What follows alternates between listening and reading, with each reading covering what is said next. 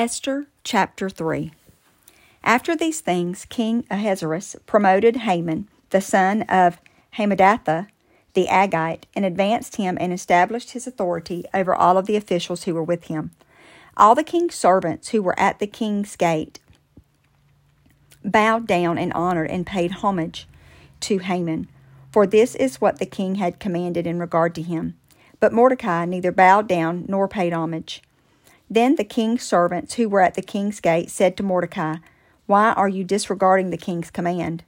Now it happened when they had spoke to him the day after, and he would not listen to them, that they told Haman to see whether Mordecai's reasons would stand, for he had told them that he was a Jew. When Haman saw that Mordecai neither bowed down nor paid homage to him, he was furious.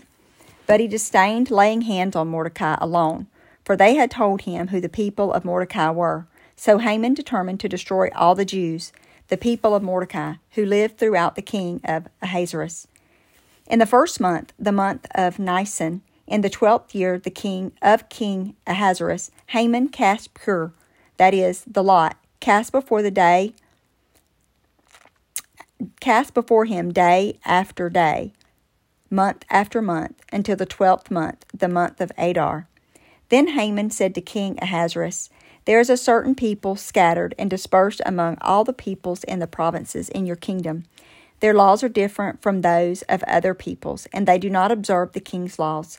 Therefore it is not the king's interest to let them stay here.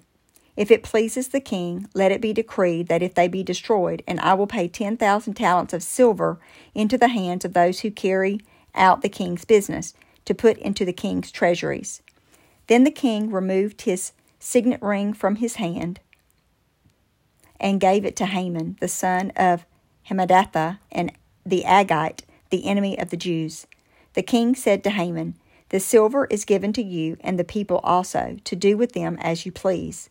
Then the king's scribes were summoned on the 13th day of the month, and it is written, just as Haman commanded, to the king's chief rulers and to the governors and who were over each province, and to the officials of each people, each province according to its script, each people according to their own language, being written in the name of King Ahasuerus and sealed with the king's signet ring. Letters were sent by couriers to all the king's provinces to destroy and to kill, annihilate all of the Jews, both young and old, women and children, in one day, the 13th, the 12th month, which is the month of Adar, and to seize their belongings as plunder. A copy of the edict is to be decreed as law in every province, was published to all the people, so that they would be ready for this day. The couriers went out hurriedly by order of the king, and the decree was issued at the citadel of Susa. And while the king and Haman sat down to drink, the city of Susa was perplexed.